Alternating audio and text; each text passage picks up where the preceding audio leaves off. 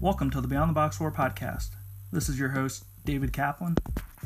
In this episode, I interview Coach Rob Perron. Rob is the head men's basketball coach at Catawba College in North Carolina. Coach, how's it going? Good. How you doing? Doing well. You mind giving yourself a brief introduction to the listeners? Sure. I'm Rob Perron, head basketball coach at Catawba College, and I've completed 6 wonderful years here, and a native of Minnesota for land of 10,000 lakes, but been in North Carolina really the last 2 years of my playing career, and then essentially in North Carolina with a brief stop in South Carolina for the duration of my college coaching career. Awesome. What was it like growing up in Minnesota, and talk about your high school basketball career? Sure. I guess Minnesota is a great place to live, frankly. I mean, you get to enjoy all 4 seasons. I definitely think it was in Minnesota at the time, I don't even know what they are now, but we had 4 classes, 1A, 2A, 3A, and 4A. And obviously not being as densely populated as some of the other states, it was good competition. But I like kind of having less classes. I know in today's world, everybody wants to get a chance at championship play, but I do like the states that do a couple less classes, or at least the winners of each class play off to get kind of a champion, so to speak. It's kind of a neat thing. But we played we were called the Big Nine when I played in high school to our conference. We had a pretty good league. A state player of the year came from our league, and it was very competitive. I played with.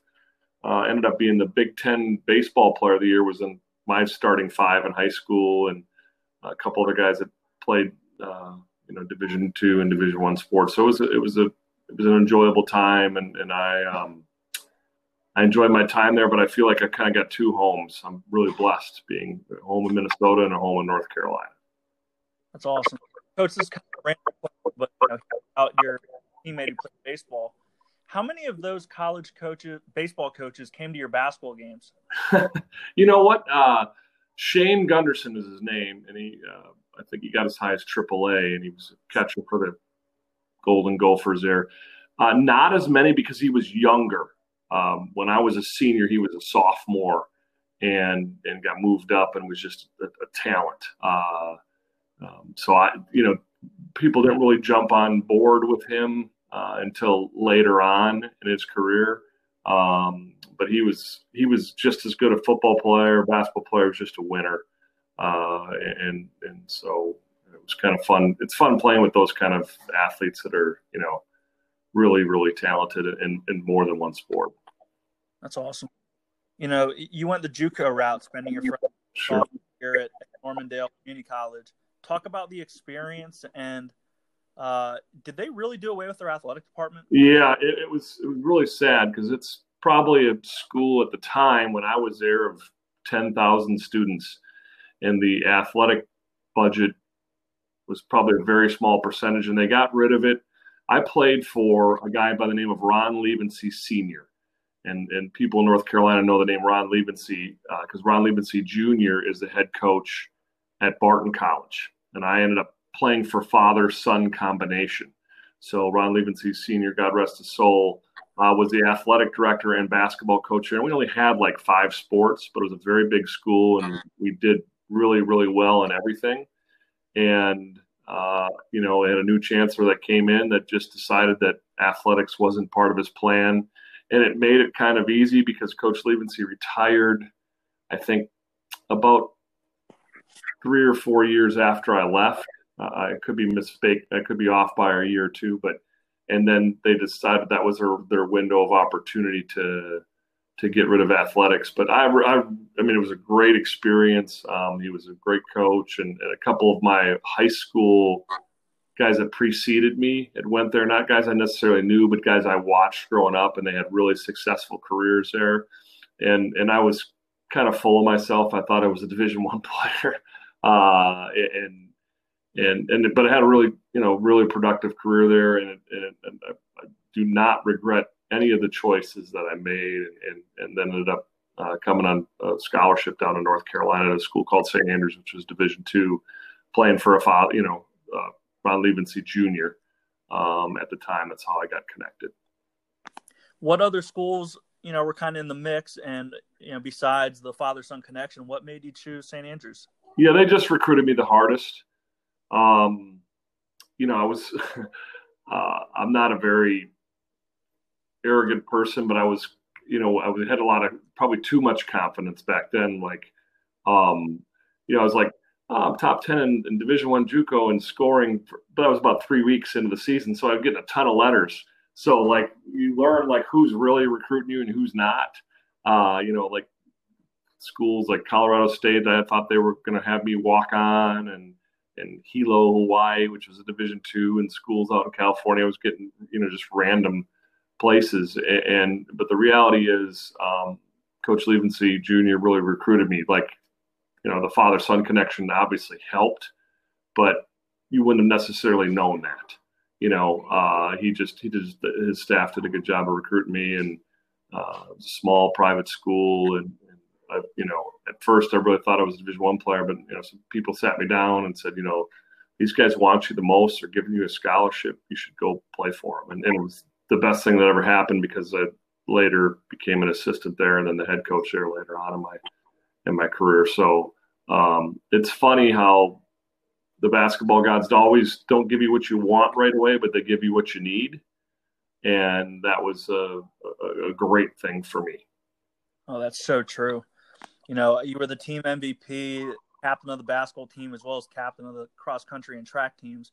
How many of your current players could keep up with the 20-year-old Rob Perron? Not many.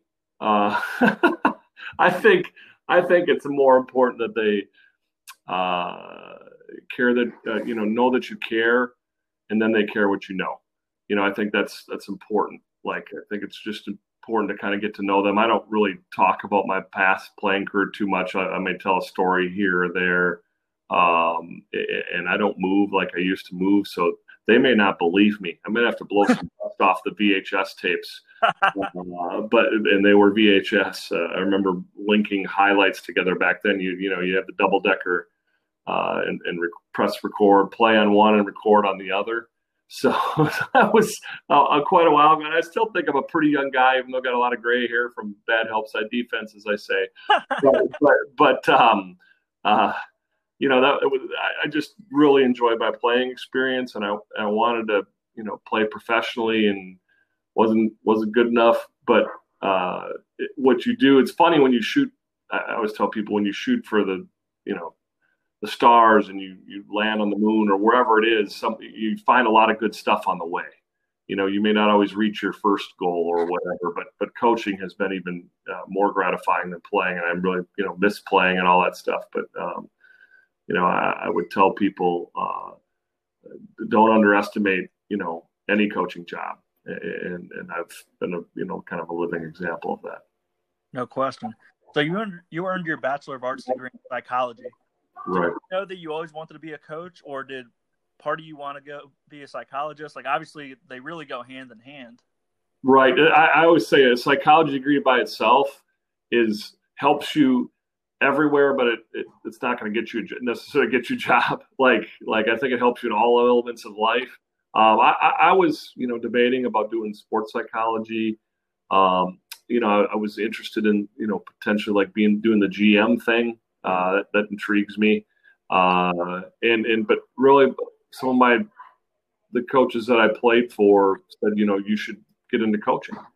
And when they told me that was one of the things I knew I'd be in athletics or basketball or in sports. And so I thought it was just kind of natural. Like I couldn't play in the NBA or overseas. So I coach or be a GM, and if I wasn't doing one of those things, I would probably be like a sports information director, following a team, because I love all the elements around basketball. And I'm just as passionate today as I was in day one when I was volunteering and, didn't know where I was going to get my next meal from, and that kind of always driven me, just the fact that I love what I do. And, I never get every season's kind of like a new lifetime, and you can go talk about this team and that team. And I think it's kind of, it's kind of fun, just gearing up again. This is unlike any other, what we're going through with COVID. But I've enjoyed that. It's awesome.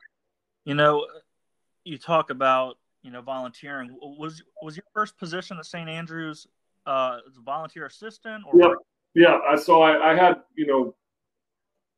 as most college kids realize, not everybody finishes in 4 years. And at the D2 level, they couldn't pay for, summer schools and all that stuff. And we had to work, and I had to make money to, for extra stuff. And so I had a half a year of schooling left, and I did an internship and took an online or an independent study course. And then I was doing coaching. And so my internship was really to work for the department, even though my emphasis was basketball. I did sports information. I drove vans. I was game management. I did everything. And I think that was really helps me understand all the process, especially what everybody else's job, what they go through.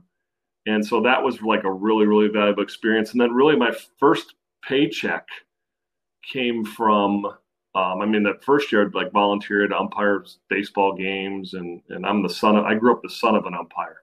So I kind of did odd duck stuff, but then my first paid job was our cross country coach was a teacher, and he took a group to Germany for a semester. And so I got paid, I think, $12,000 to coach cross country.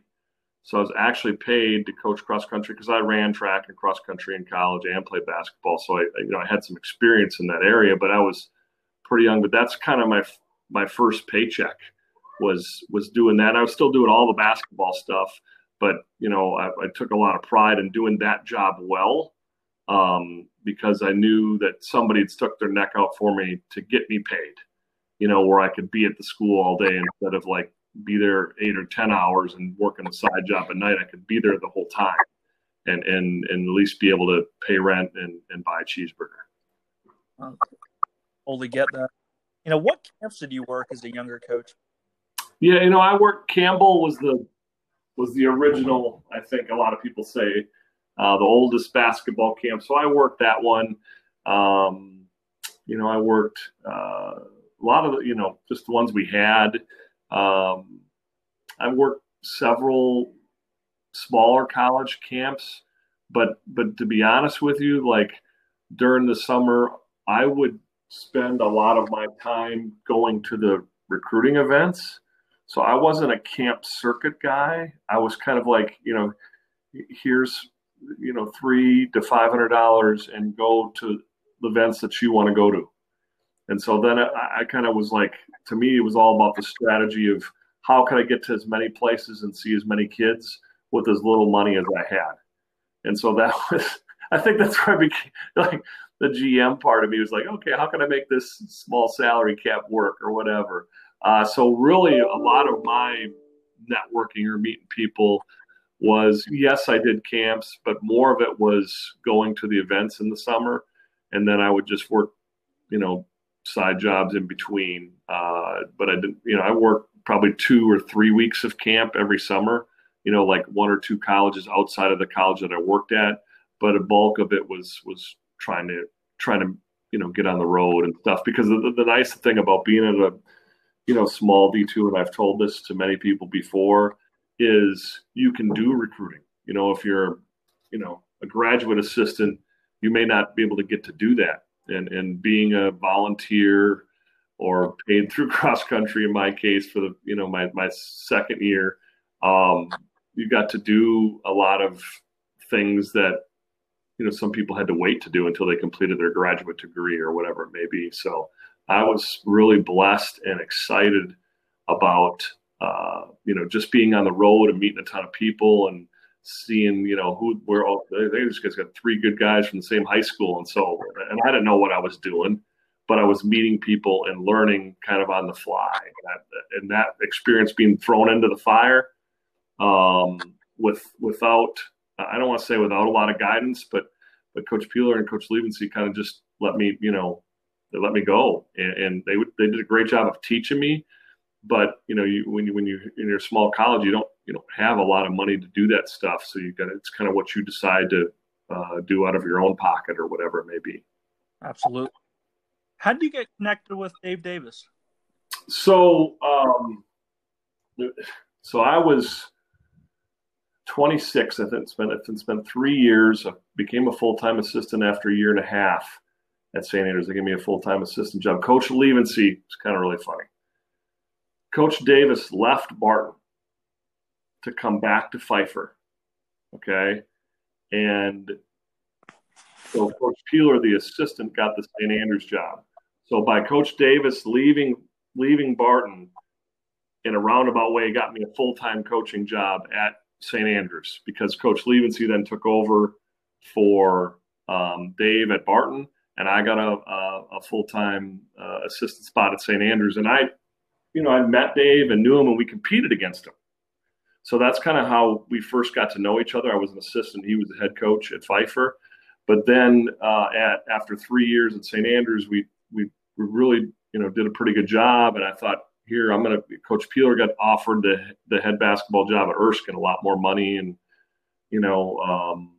kind of more of his own. He was the AD and basketball coach at St. Andrews. So it was kind of like he could focus just on basketball. And I thought, here I go. I'm the youngest scholarship school head coach in the nation. We went from worst to first, and we finished, I think, third or fourth my third year as a full-time assistant. I was like, this is going to be great. And I got mad that I didn't get the job. But the reality was, I probably didn't deserve the job at 26, And what happened was Dave ended up having an assistant spot open. But I went back down to making probably $8,000 or $9,000 a year and living in a dorm room. And so I'm like, geez, I've been chasing this for 3.5 years. Do I want to start over again? And that was my only point in my life where I was like, what am I chasing here? Am I going to be rich? And I just decided I wouldn't fully be happy without basketball. But then all those doors opened at Pfeiffer. I got to meet Coach Lutz. I got to meet a gentleman that helped me get the job at Catawba. So it was just kind of like, that the basketball gods, again, took care of me. But I didn't see those dividends, right away, But then we did really well at Pfeiffer. We were like, first team went undefeated in that league. We were 18-0. We were like number 12 in the country, number 1 in the country in score. And we had a great group of guys. And so after 3 years there at Pfeiffer, then St. Andrews called back and said, would you like to be the head coach? So that's but it was really neat, kind of how it all transpired, because I was mad at first, but I had, I think, an offer at Tusculum and an offer at Pfeiffer and an offer at Chowan for Coach Burke, and ended up taking the Pfeiffer job just because there's something about Dave that really kind of just rubbed me the right way. And I was about to take the Tusculum job, and I had to call him, and I said, Coach, I really want to work for you because I like what you said in the interview, but I need to take this Tusculum job because I'm kind of on the clock. And, I wouldn't say out of pressure, but I would say out of that conversation, he offered me the job at Pfeiffer for a whopping $9,000. When did you meet your wife? Because I know you got at Carolinas, obviously. Yeah. So I met my wife while I was at Pfeiffer the second time. I was at Pfeiffer for 3 years, and then I went. I met her at the end of while I was at Pfeiffer, and when I came back to St. Andrews as the head coach, she decided to move with me, and that was kind of. I met her in Charlotte when I was working at Pfeiffer, and it was really the best thing that ever happened to me. She's just super supportive. She's just really interested in the human interest side of of basketball. And from the, she's asking me how the players are doing, and I could talk to her about that stuff. And she's just really good with that. And I wouldn't say she knew anything about basketball kind of coming in the door, and which was kind of refreshing in a lot of ways. You think a lot of coaches' wives are, basketball fanatics or whatever, and I've kind of taught her the game, if that makes sense. But she's, I came back from a wedding, from a player's wedding one summer, and she's like, that's when you're making a difference. So she keeps me very grounded, win or lose, and it's been the best recruit I've ever signed, for sure. Awesome. So, you talk about then your time at Pfeiffer and then becoming the head coach at St. Andrews. At the time, and even looking back on it, was that a dream job, being at your alma mater, being the head coach? Yeah, I thought, when I left there, kind of mad because I didn't get a 26. I had an unbelievable mentor. So Carl Ulrich, who was the AD at Army and commissioner of the Patriot League, came to Laurinburg, North Carolina, and retired. And if anybody knows Carl, he just stays busy. And he kind of came back. He was an AD for a year or two when I was there before, and then he stepped away, and then he kind of came back when they needed to fill the AD shoes again. And he's the one that hired me. And I think he's in the NCAA Hall of Fame or the College Football Hall of Fame. He's just an unbelievable man. And so that was just really exciting to me. I'll be really honest. St. Andrews was in a tough financial spot, and after my first year there, I think I inherited a 2-25 team in July. But after my first complete season there, they pulled full scholarships. So I never really, got the situation that I thought I was going to get into there. But I don't regret going there at all, because moving over one seat to become the head coach is, truly a valuable experience. And we got better.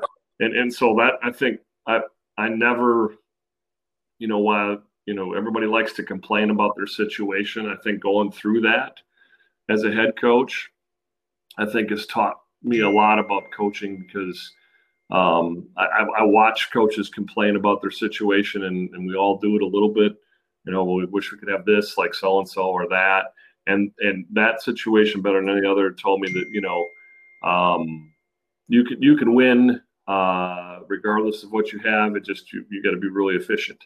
But I think it's made me appreciate, when I later got to work at Charlotte and see some of, big time basketball, made me appreciate it a lot more.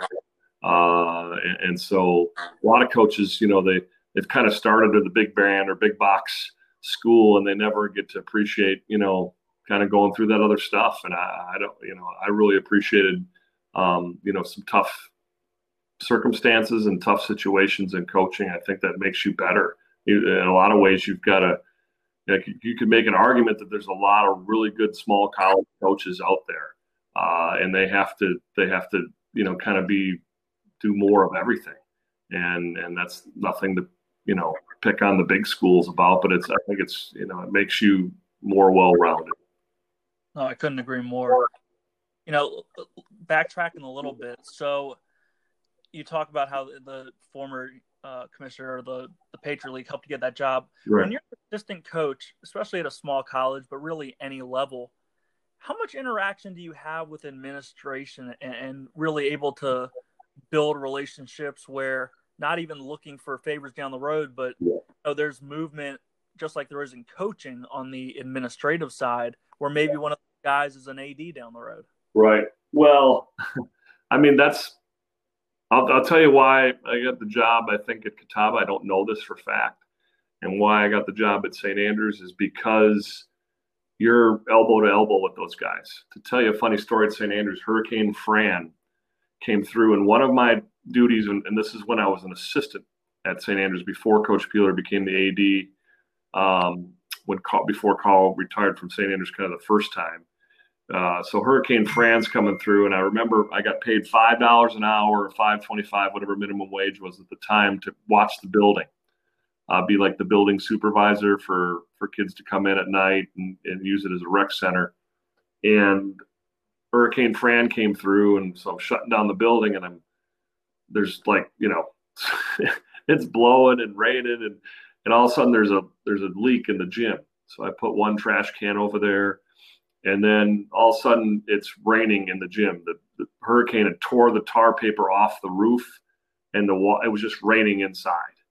And so, I'm trying to I call our AD, and I'm trying to put like the tarp out on the gym floor to save it, like one man dragging it through the hallway, and Carl rides through the rain on his bike, and we're trying to, put this tarp out. And, I just remember, trying to vacuum the water out of there the next day. And like, you get to really know somebody more as a person, because you talk about everything, and so really I probably had, you talk about FaceTime with an AD, because you're doing everything. You're mopping the floor, you're helping them unload trucks, because there's just not a bunch of extra labor for that. There's not a manager force of 7 dudes to do that. And so you just get to really know them, and how I treated him the first time, and a guy that retired and came back, and that's how he hired me the second time. And when I was at Pfeiffer as an assistant, Jeff Childress was the AD, and that's kind of was how I got introduced to Catawba. It's just funny, like I tell people to never burn bridges, and then always treat people in best interest of a long-term decision. So however you would want to be treated for the long-term sake, like that's how I've always kind of had the mentality of trying to treat everybody that way. And both of those guys ended up, calling me back and asking me if I'd be interested in their head coaching positions, and still had to interview and go through all that process, but it definitely helped that they got to see me work. And I really tell people that, like, your work ethic defines you often. Obviously it helps to know people. There's no doubt about that. But, are you a good basketball coach? Do you have good work ethic? Who do you know? All those things are on the plate for getting jobs. There's no perfect science, and then there's the luck factor and timing, And I think all those 4 things have to align up for you to get certain jobs. But I would encourage all the people out there looking for jobs in basketball, just because it's not a great coaching job doesn't mean that people can't see you work. I think some of the best coaching jobs are done with 15 and 14 teams, like people don't realize that there's some really good coaches out there. I think a lot of people can coach Kentucky to a Final Four. Maybe only a couple like Calipari can recruit that group, but I think a lot of people can coach that team. You know what I'm saying? And so nothing against Coach Calipari. He deserves to be in that position or whatever it may be. But I think a lot of it is like when people get to see you work, that kind of ties all those other things that I talked about into getting a job. No, completely agree. Eventually you go and become the director of basketball operations at UNC Charlotte under Bobby, and remained on staff with Alan Major. Besides being Division I, what were some of the reasons you took that job, knowing that you wouldn't be able to be on the road recruiting?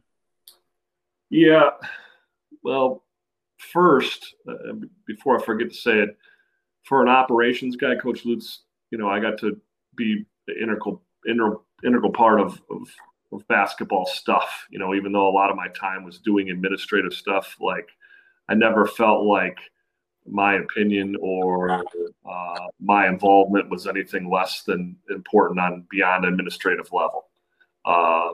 But I thought that was just obviously it was Division I, so that was one of the reasons. But it was in Charlotte, and I kind of just through meeting Coach Davis is in the Bobby Lutz family, and so I kind of been around those guys and watch them coach. And I said this on another podcast type thing, like, the Coach Lutz is probably one of the most underrated coaches in the country. He won at Charlotte, the all-time winningest coach there. And I've said this many times. You think about who was in Conference USA. It was a lot of the Big East schools. It was Tom Crean at Marquette. It was John Calipari at Memphis. It was Bob Huggins at Cincinnati. It was Rick Pitino and Denny Crum at Louisville, Brad Soderberg at St. Louis. Those guys were all in the league at the same time that he was, and he was winning a fair share. As good a probably record against those guys as anybody. And so, like, I just think he's just really underrated. I think he's got great range as a coach. Like, he coach a lot of different types of kids. I think he's a really good X and O guy, and he's just smart.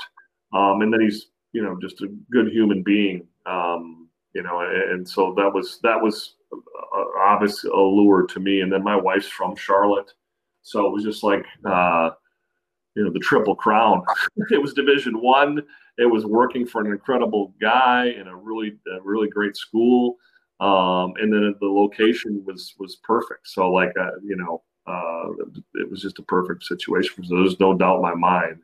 And Coach Davis, I would have was gracious enough to help me get there, and I couldn't be more thankful to him. Charlotte, obviously, it's a Division I school, so the staff would, be larger. So who were some of the guys on that staff while you were there? Sure. Well, I worked with a ton of good people. So obviously, Coach Lutz, who's been since then at NC State and Iowa State and Nebraska, and Bobby Coomer is at Mercer now, I think, as the associate head coach. Chris Cheeks is at Boston College. Rob Moxley is back home at some health stuff, but he was one of the best. He was at Maryland. And then when I was with Allen, I was with Desmond Oliver, who's at Tennessee, Ryan Odom, who's a head coach at UMBC, Orlando Vandross, who's at assistant coach at Virginia. So like we've had some, I've been around some really, really good coaches. And so that was a great experience, with those guys. And I talk to all those guys to this day, and they've all been good to me. And I think Charlotte is a really, really neat job.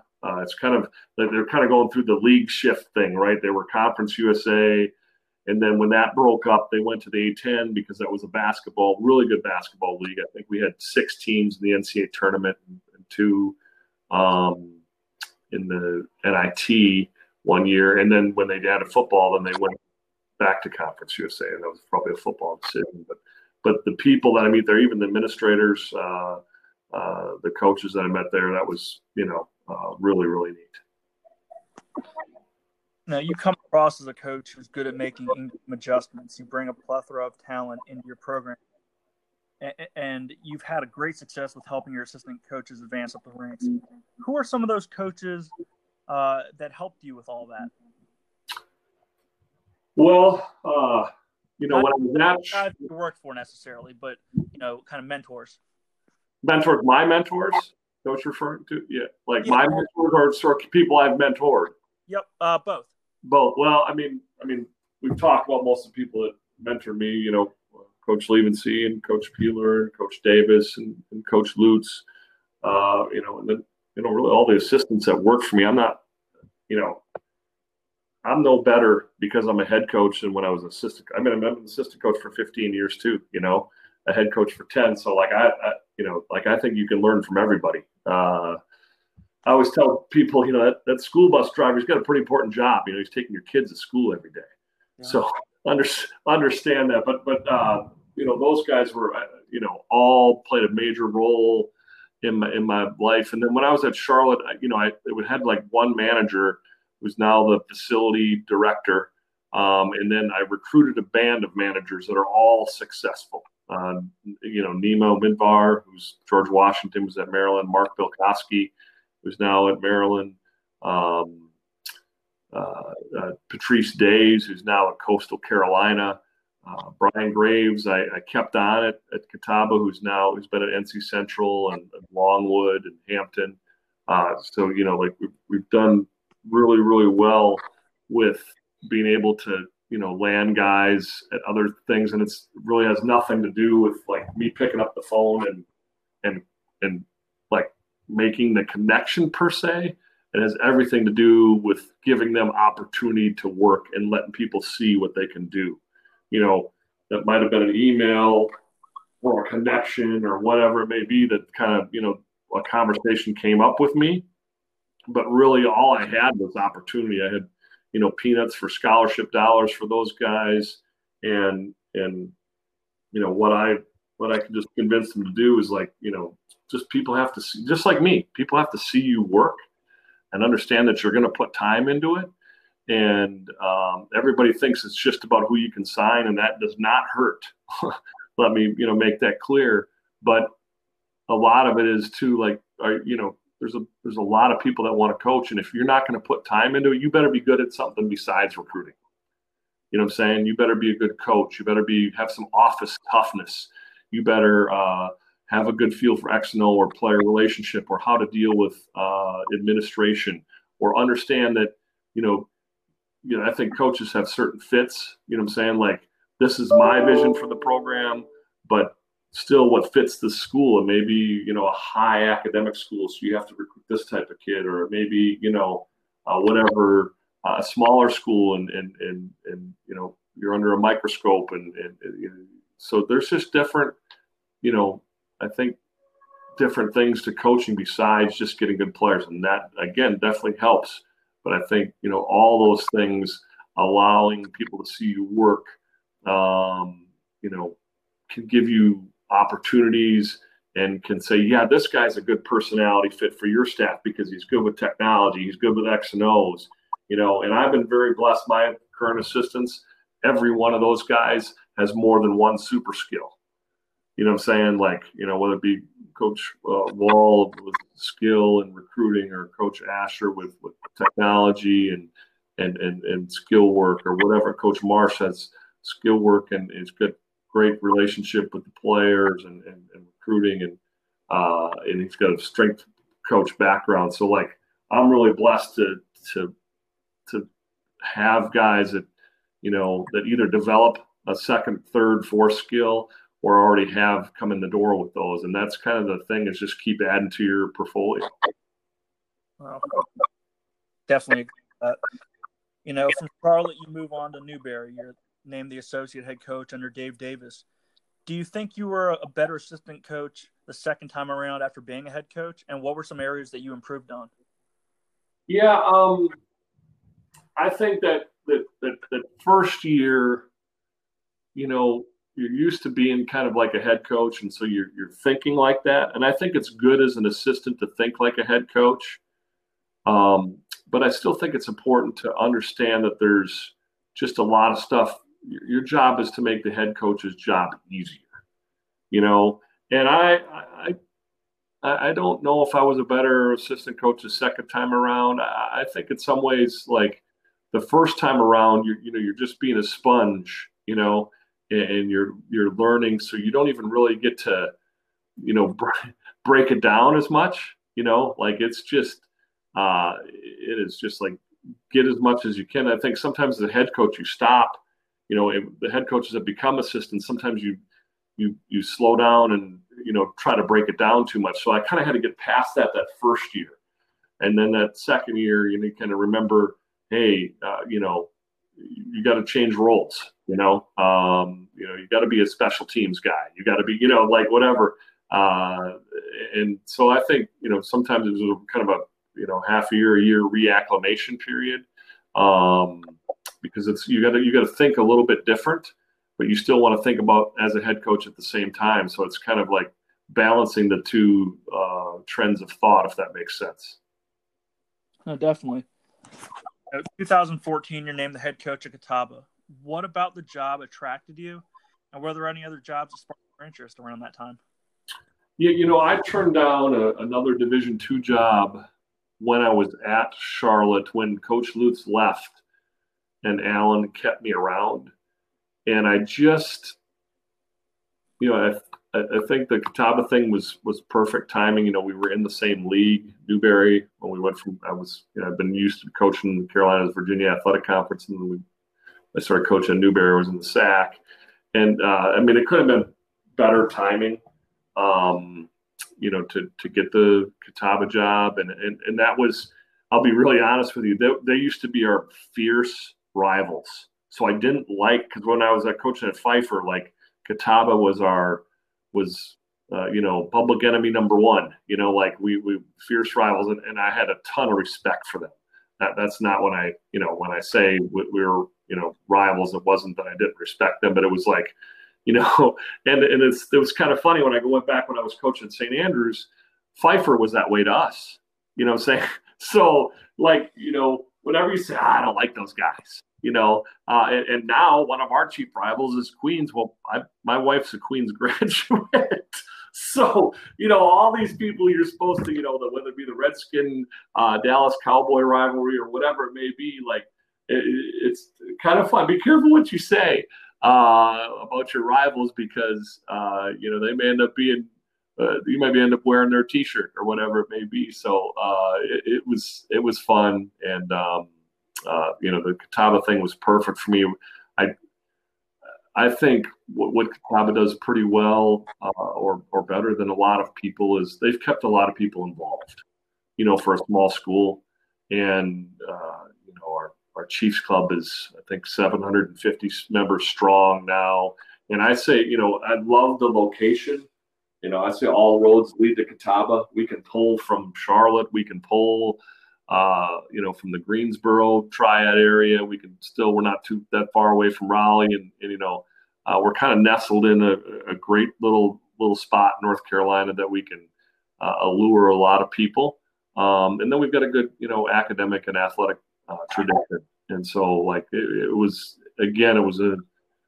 really all my moves have been pretty much no-brainer moves for me. Maybe going from Charlotte to Newberry was like people were kind of taken back by that, but Dave and I had such a good relationship that made that very easy to do. Now, you kind of just touched on it, but two of the previous Catawba head coaches stayed for 20 and then 34 years respectively. Yeah. What is it about the college and the town that makes it tough to want to leave? Well, I mean, Coach Moyer was a legend, and so like that, you probably that probably made it pretty easy for him to stay. He probably had a lot of other opportunities, but the floor is named after him for a reason. I'm not really worried about being a legend. I think I feel like in some ways I graduated from Catawba. Like people make you feel pretty good about working there. We have challenges just like everybody else. I'm not going to deny that. But like every small college, but we have some really, really good leadership, some really, really good people. Larry Leckenby, our AD, was at Citadel. He's got a competitive nature and he's always trying to move us forward. I'll say this about why I think Catawba, every year I've been there, we've had something kind of major improvement. The gym they redid, the locker room, they're renovating the dorms. We've added an assistant coach. I just think every year we just put turf on the field during COVID thing, and where a lot of people are cutting back, we just kind of found a way to keep moving forward. And we can't just knock down a building and put up a new one. But there's always signs of things getting better, and everybody's kind of grabbing an oar and rolling, so to speak. And so that's important to me, that you have that kind of culture or mindset. And then I just we've got a good tradition, and so they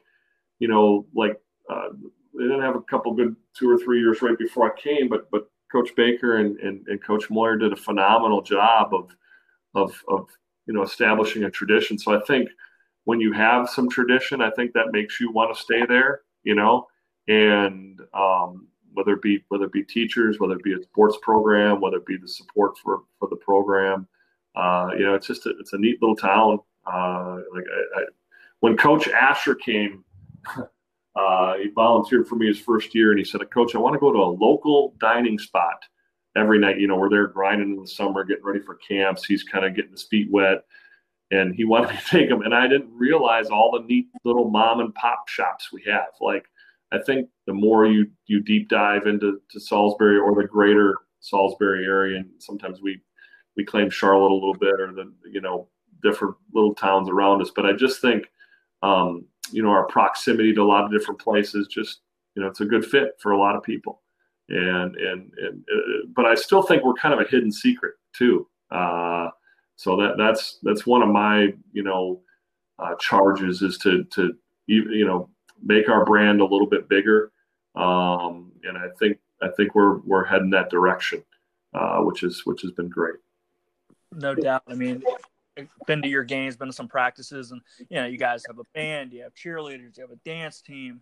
The town. It's funny you said about Coach Astor and finding a place to eat. Every time I would drive over there, I'd see a sign for somewhere else, and I'm like taking a mental note, like, oh, I got to try that place. That place looks really good. Like that's that dim sign, something about it says mom and pop. Like I got to go. Yeah. And I do a thing with when we have a presentation we have every chain restaurant. You know what I'm saying? Like, so we're on the not far off the interstate, 4 miles or whatever off the interstate, but like people don't realize we have a lot of big city stuff, but then we have a lot of small town feel, and so kind of that's neat to me. But I still think people make places, and if you can plant you in a whatever, I don't care if it's Montana or Alaska or whatever, like I think people will gravitate to you because you're a good guy, and people will talk to you, and you can make wherever your situation work for you. Like we didn't, when we redid the gym, we just did it very efficiently. You know what I'm saying? Like we put new bleachers in, we put new floor in, and look, it just the building's still the same, the structure's still the same. Like Fenway, like there's something about like just whatever you have, making it a little bit better each day, is the way it should be. It's the way every person should think. Just make yourself a little bit better every day, whether it be quest for knowledge, whether it be that much better in physical shape, whether it be just building friendship or fundraising or whatever it may be. Like you should just you should work in those 3 or 4 boxes every day, and it's amazing how that will pay off if you just keep chipping away.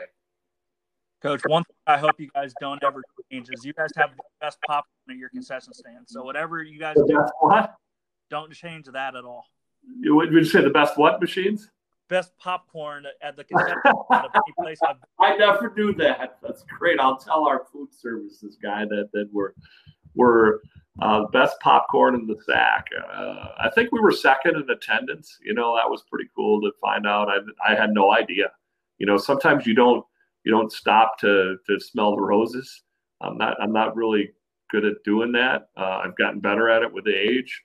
But I appreciate the compliment. I think you've seen us probably at our worst. The one practice you came, it could have been our worst practice of the year, and then you've seen us play a couple times. I almost had to ban you from practice after that one bad practice.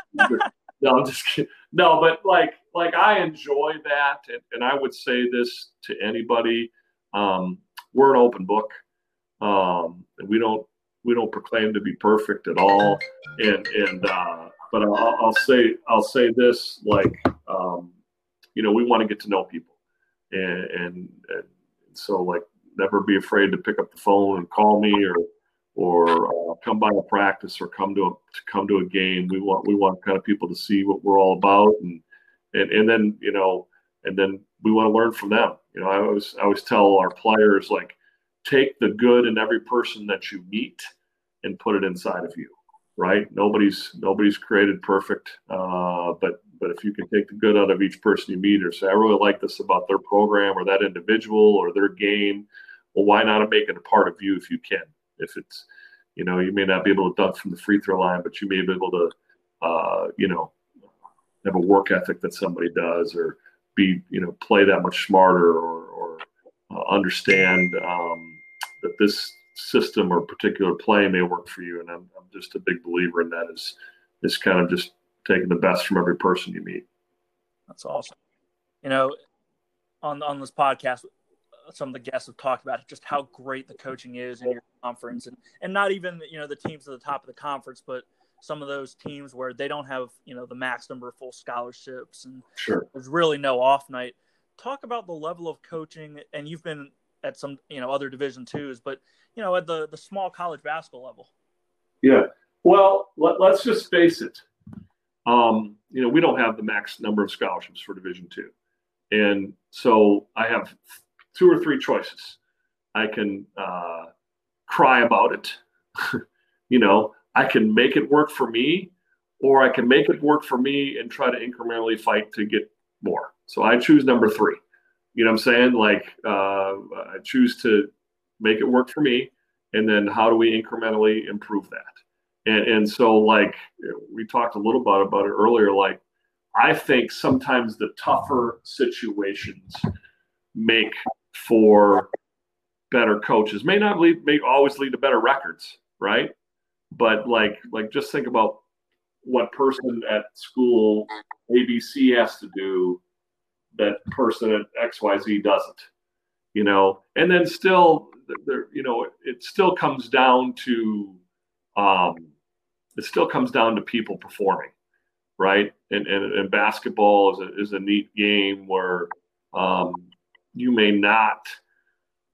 Well, the most talented team often wins. It's not always that way, and I still think there's a variable of buy-in and improvement and confidence and chemistry that all contribute to winning or losing basketball games. And so you got to kind of put it in perspective. And our league has produced some really good coaches. And heck, I was watching a NCAA like Final Four game. I think it was the referees were Jamie Luckey and Roger Ayers, and like both those guys came up in the small D2 league. You know what I'm saying? Like, yeah. The same with coaches. I still think there's so many good coaches. I'll say this: like I went into this last conference tournament thinking that even though Lincoln Memorial was 32-1 or whatever they were, I still thought there was 5 teams in our league that could have won the conference tournament. And Tusculum played them really well first half, and so I just there's a lot of good coaches and a lot of different styles too in our league. That's which has kind of been fun. It's kind of fun to see the different styles of basketball being played. Well, I want to be clear. I'm the one saying this, not you. The referees I saw do your games this year will not be doing the Final Four. Yeah, you said it. I didn't say I said it, not you. Yeah. No, it's it's a great league, and they've done a really good job of I've been in a league that didn't have football, and now that a league that does, but I still think our league is known for its basketball, and then our baseball team is phenomenal. Our baseball team is I think number 4 in the country. I felt awful for those guys. And they don't have a max scholarship thing, but they just find that Coach Gant's a legend, and I felt terrible with COVID last year. I think they were number 4 in the country, and they had like 9 seniors. I think 7 or so of those came back to finish their career. But what a sad deal for those guys. And we're on a bus on the way to the NCAA tournament. It gets canceled. So you feel bad for those kids, in both situations that didn't get to. Hopefully, the baseball guys the guys that came back will get a chance to another opportunity to do that again. How often do you either attend practices for the baseball team or pick the other coach's brains? It doesn't have to be your sport, obviously, but coaching is coaching.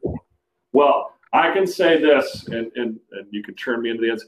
I'm a cheater because I have a coaching class, a coaching responsibility class. So my newest strategy is if I really respect them as a coach, I have to speak in my class. No, but I'm around a lot of good ones, and so that I would suggest everybody do that, and I think it's really good to not only do it in your sport more frequently, but to cross over to some other sports and listen to those guys. You know what I'm saying? And I know there's different kind of cultures with different sports or whatever it may be, but I think you can learn from, you know, I mentioned the bus driver. I think you can learn from a lot of different people, and Coach Gant, Coach Walker have been great. Nick, our women's soccer coach, has been a great, you know, we bounce ideas off each other all the time, just about, you know, how we're going to approach this, you know, stuff to do with COVID, or, you know, we both had a really deep team, you know, how you approach that mentality with everybody. So, you know, obviously he's in a sport that has 11 soccer players. And I said, well, we always try to have 10 starters. You know, I tell my assistants, we want to have 10 starters, 10 kids that we feel comfortable starting every night. And some may be on the development upswing, or some may be seniors that are seasoned or whatever. But I kind of, you know, that's one of the things that I've tried to, you know, cultivate in our staff, is that we want to recruit starters, even though they may not start right away, or they've got a chance to start by their sophomore year or whatever. And so, you know, that's been great. And then I got to give our guys a lot of credit. There's been some, you know, good buy-in with understanding that just because I'm a starter, Malik Constantine, who signed a professional contract on Monday, you know, he did that. You know, he played 5 years, you know, with us and you know, redshirt because he went through some injury stuff. And he came to me 2 years ago and said, "Coach, I'll come off the bench." You know what I'm saying? Like, and, you know, was one of our best players, you know, one of our best players in the clutch. And so I finally had to say, well, you're going to have to start these games because you're playing so well. But, you know, to do that, to keep team chemistry and happiness and all that was just such a, you know, mature thing to do.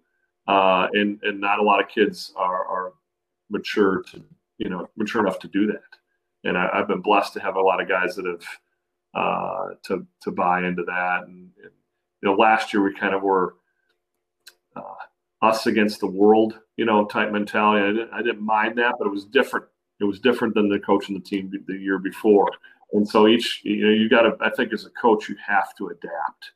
I think so many people forget about that. You know, you got to be able to adapt because I don't think no two teams are exactly alike. I think you will definitely adapt here. And, you know, we've spoken about you graduated a lot of talent, and obviously you have a ton of talent returning, just not as much experience, you know, stat-wise. But, you know, do you find that, you know, players want to play harder for you just because you come across as a player's coach? Right. I don't want them to play harder for me. I want them to play harder for each other. You know what I'm saying? Like, I don't need any of the credit. I want them to understand that, you know, it's bigger than them. And when you walk in that locker room and you look left and right and know that you didn't go as hard as you could, prepare to the best of your ability, or compete every day, then you've kind of let everybody down, you know? So I want them to play hard for each other, and then understand that, you know, I mean, people, that's often how you're judged, right? How you react to adversity, how you play. We have a developmental program, which is, you know, those are kids are non-scholarship guys. They're playing prep schools and junior colleges and Carolina's JV. And I always tell those people, like, that is basketball. It's essential, right? They're not getting a scholarship to play. They play because they love it. You know what I'm saying? And so, like, if you could just strip basketball down and just play because you love to compete, and that's your nature, and you're going to knock your teammates' head off in practice, but then you're going to go, you know, eat in the cafeteria with them and laugh at each other about everything. Like, that's important to me. So I don't necessarily, you know, want to take credit for them playing hard or not hard. I want them to understand that, you know, we shouldn't have to coach that. I do think in today's world, though, you know, you've got to do more stuff to make that happen just naturally. I think there's more things at play, whether it be vying for their time or distractions or whatever it may be. And so to me, if you can, when you recruit a kid, I try to take care of a lot of that on the front end. You know what I'm saying? We're going to get after it. Do you think he's like our coaches? Do you think he's a good fit for our team? You know, is he a wee guy? Does he care about winning? What are his goals? How does he treat people in the hall? Like those things all lead to, you know, having kids that play hard, you know, that are not self-centered or whatever term you want to insert there. Okay, definitely.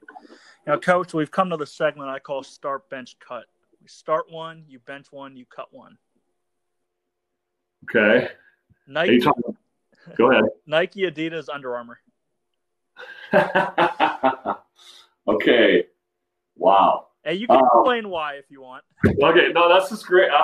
I've got to start Adidas, right? Because we're an Adidas school. Okay. I'm gonna probably cut Under Armour, and I'm gonna bench Nike. Okay, so what you're telling me is you don't recruit Maryland a whole lot. No, man, I've got a ton of players from Maryland. So, and my guys are working at Maryland. You know what I'm saying? But if you're, I'm you know, like I think about, okay, what kind of gear, you know, you got to wear. You know, I like Adidas gear. You know, it's just what I know right now. You know, I was a Nike shoe guy growing up. So like, you know, I think you can find the good in all of it, but yeah, I've had a ton of Maryland guys, Seat Pleasant, Laurel, Largo, Rockville. I can go on and on about Maryland, especially in my earlier years. We've had to, you know, recruited our backyard recently, but Maryland's been pretty darn good to me. I bet. Being a Minnesota guy, Vikings, Twins, Timberwolves.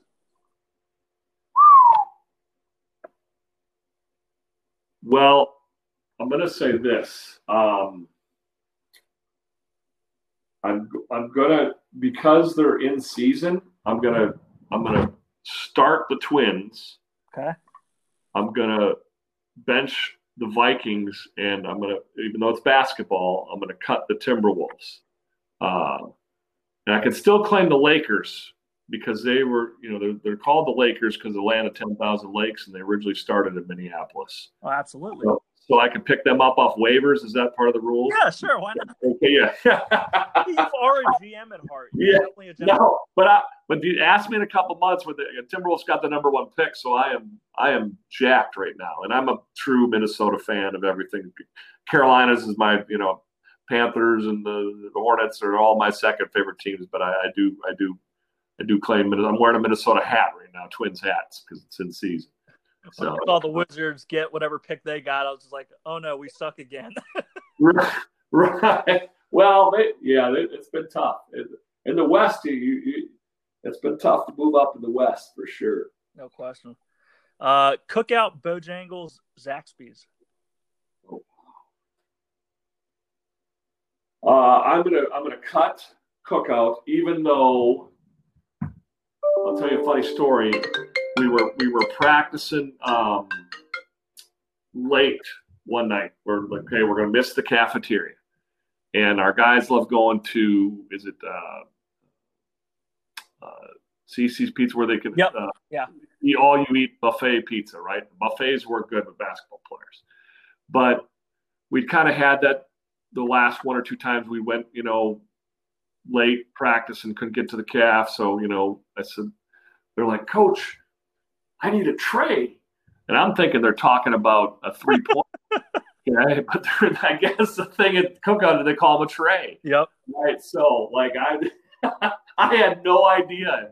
Let's get a tray tonight. I said, well, just, you know, Marcel just hit 2 threes. You know what I'm saying? What else do you want?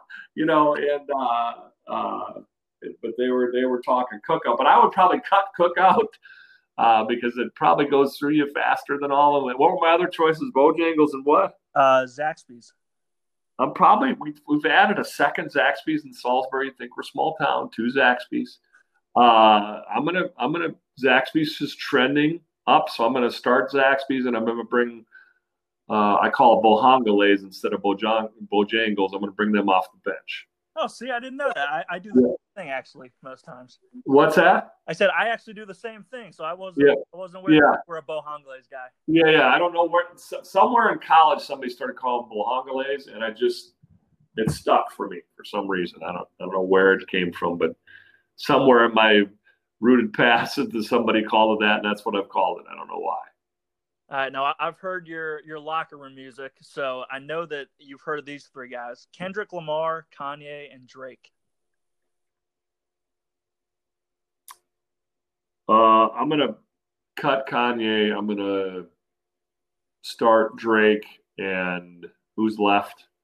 Kendrick Lamar. Yeah, he's coming off the bench. Okay. So I think Drake's, and I'm not proficient in all the music for sure, but I think he's just got he's very intelligent, with the way he whips his words, I guess. Just all what he does. I just think he's really, really talented. Okay, last one. Hoop dirt, verbal commits, transfer portal. Hoop dirt, verbal commits, or transfer portal. I would add one to that list and be like, people I trust. So I think in all three of those, there's people that I trust, that are maybe affiliated or not affiliated. And obviously, the transfer portal is, depends on what school they're coming from or whatever. I unfortunately feel like that is become what people spend a lot of time looking at. But I think the other two are where you need to spend more time, because a lot of our guys, and I know I answered the question, but a lot of our guys have come from a long-term relationship from our assistants or myself. You know what I'm saying? And they may come back to us. Daquan Lilly, we offered out of high school, and he bounced back to us. Ben Zamanek ended up signing with Ryan Odom at LR, but I was the first to offer him. So I would say those other two are probably my starter and off the bench. And then I would probably say the transfer portal is what we cut, but we use all three. I mean, I'm not going to I'm going to be real as possible about it. I think a lot of your legwork needs to be done early. No, well said. Who are three guests I should have on the podcast? Guys that, unique stories and that coaches could get a lot out of. These are good questions. I think there's a guy named Coach Pete who is funny, long-time coach and just a basketball fan, and kind of is over the years. Dan Peterson's name. He would like, he coached for a long time, and then he kind of just was kind of like, I call it basketball nomad in a positive way. Don't take the term nomad bad, but he kind of like just kind of embrace. He'd say, I like this kid. I like this kid. I like this kid. He just kind of, he'd get to know them and just kind of like, he might help them with their recruiting, but he may not. You know what I'm saying? Like, he just kind of like the basketball family. He's got a great mind, and he's always got these like gimmick evaluations and stuff.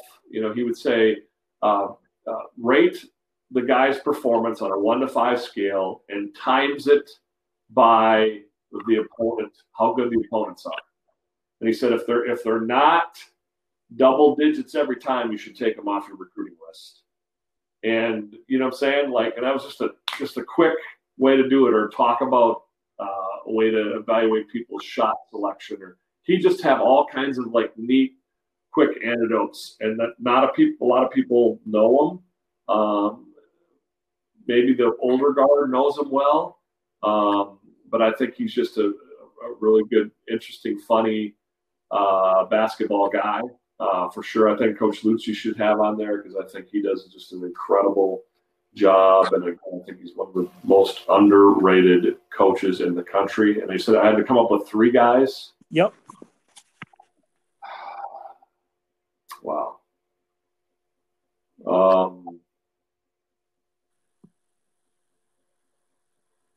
will call Larry Dixon. Okay. Who I gave him his first college job. He's now the assistant coach at University of South Florida. Yeah.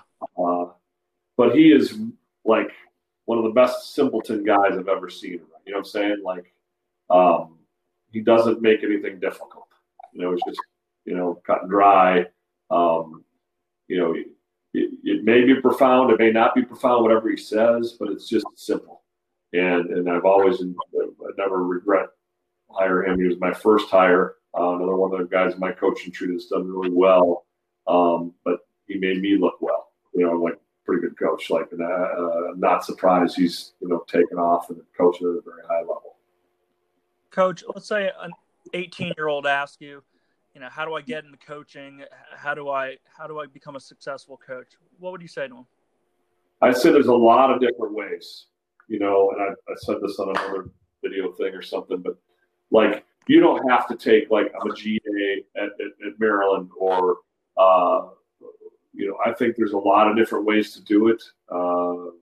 Like in my instance, I was a small college volunteer and I got to meet and do every part of the job. Number two, I think you got to throw as many darts as you can. Like, obviously, invest in relationships. And then a lot of people will meet somebody, but they don't do a great job of staying in touch with them. You know what I'm saying?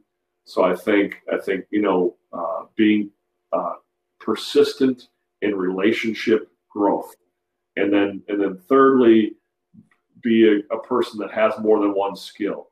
Don't just be a great recruiter. Don't be just a great X and O guy. Be a good skill guy. Try to be as many things as you can. Be good with film. Be good with technology. Coach Asher, one of my assistants, has been one of those guys. Like, he interviewed for a job and he got kind of he didn't know Photoshop, right? And that's kids love pictures. And when he got that feedback from the interview, he didn't get the job. But he probably wasn't going to get it anyways. But he got involved, and he just came back angry. You know what I'm saying? That he didn't know all the Photoshop stuff. He didn't do a great job with that part of the interview, and he's phenomenal at it now. And I really admire him for that. And so, like, all of my assistants have kind of, they have that kind of competitive drive.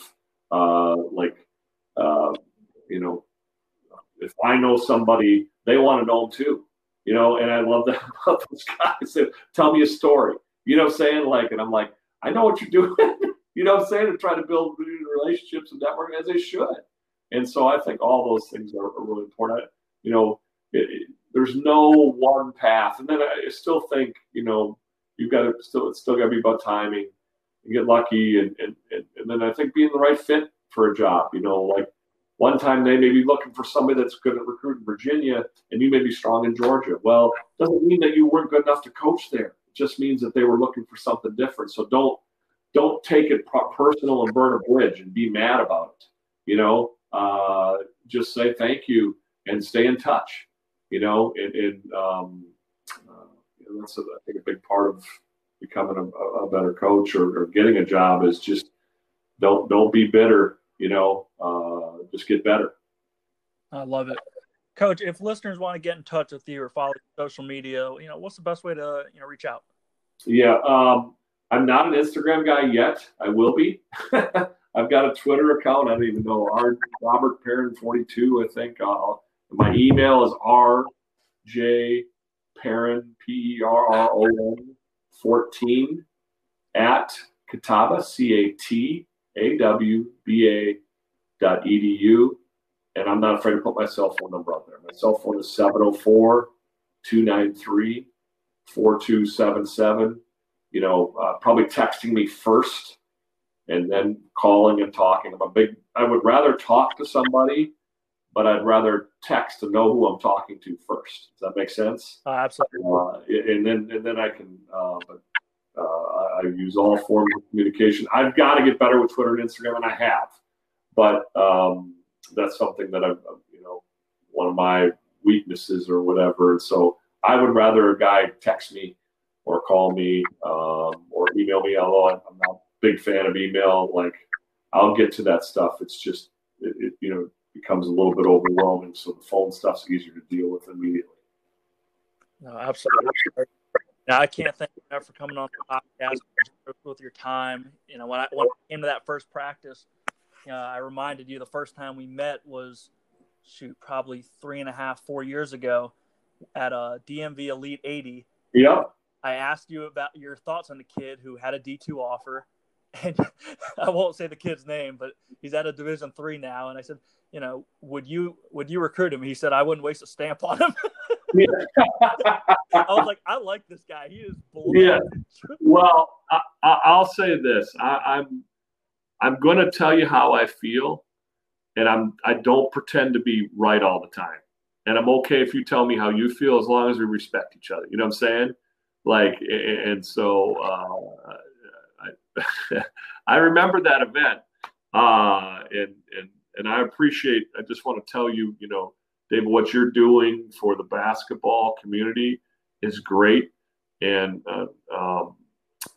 don't underestimate the value of this. And I'm a big podcast guy. I'll listen to one on the way to work in the morning when I can't call as many people, before they're up. I usually use my rides home at night for phone calls, recruiting calls, call former players, call my parents, whatever it may be. But in the morning, I always try to listen to one of these or have one in the background. And I appreciate you giving me the opportunity, but even more so, I appreciate what you're doing and know that you're serving the basketball community very, very well. Thank you, Coach. And like I said, I just, I appreciate you. 2 of the 4 jobs I was in the mix for were, as a direct result of you. So, I appreciate that. And I appreciate, the help and guidance and friendship over this past year or so. Yeah. And I think, what, and I can brag on you for a second, like you did those things that I was talking about. And that's why I'll always try to help. You know what I'm saying? Like, you came to more than one practice. You stayed in touch. You said, look at this guy. And it wasn't just you helping me, but I thought you were sincerely trying to, and I asked for your input too. Like but I thought there was a good just dialogue, and I could tell that you absolutely love the game. And there's too many people out there,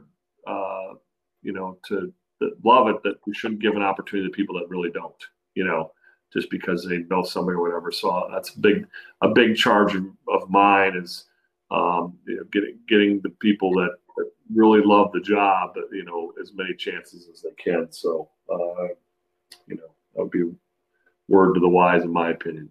That's great. Well, Coach, I'll have some more solid, great episodes, so you have something to listen to in the mornings. Yeah, it's awesome, and I'm glad you're doing it. And we'll catch one this week. All right, sounds good. Thanks. Bye. Thanks for listening to the Beyond the Box Score podcast. Don't forget to subscribe, leave reviews, and rate 5 stars.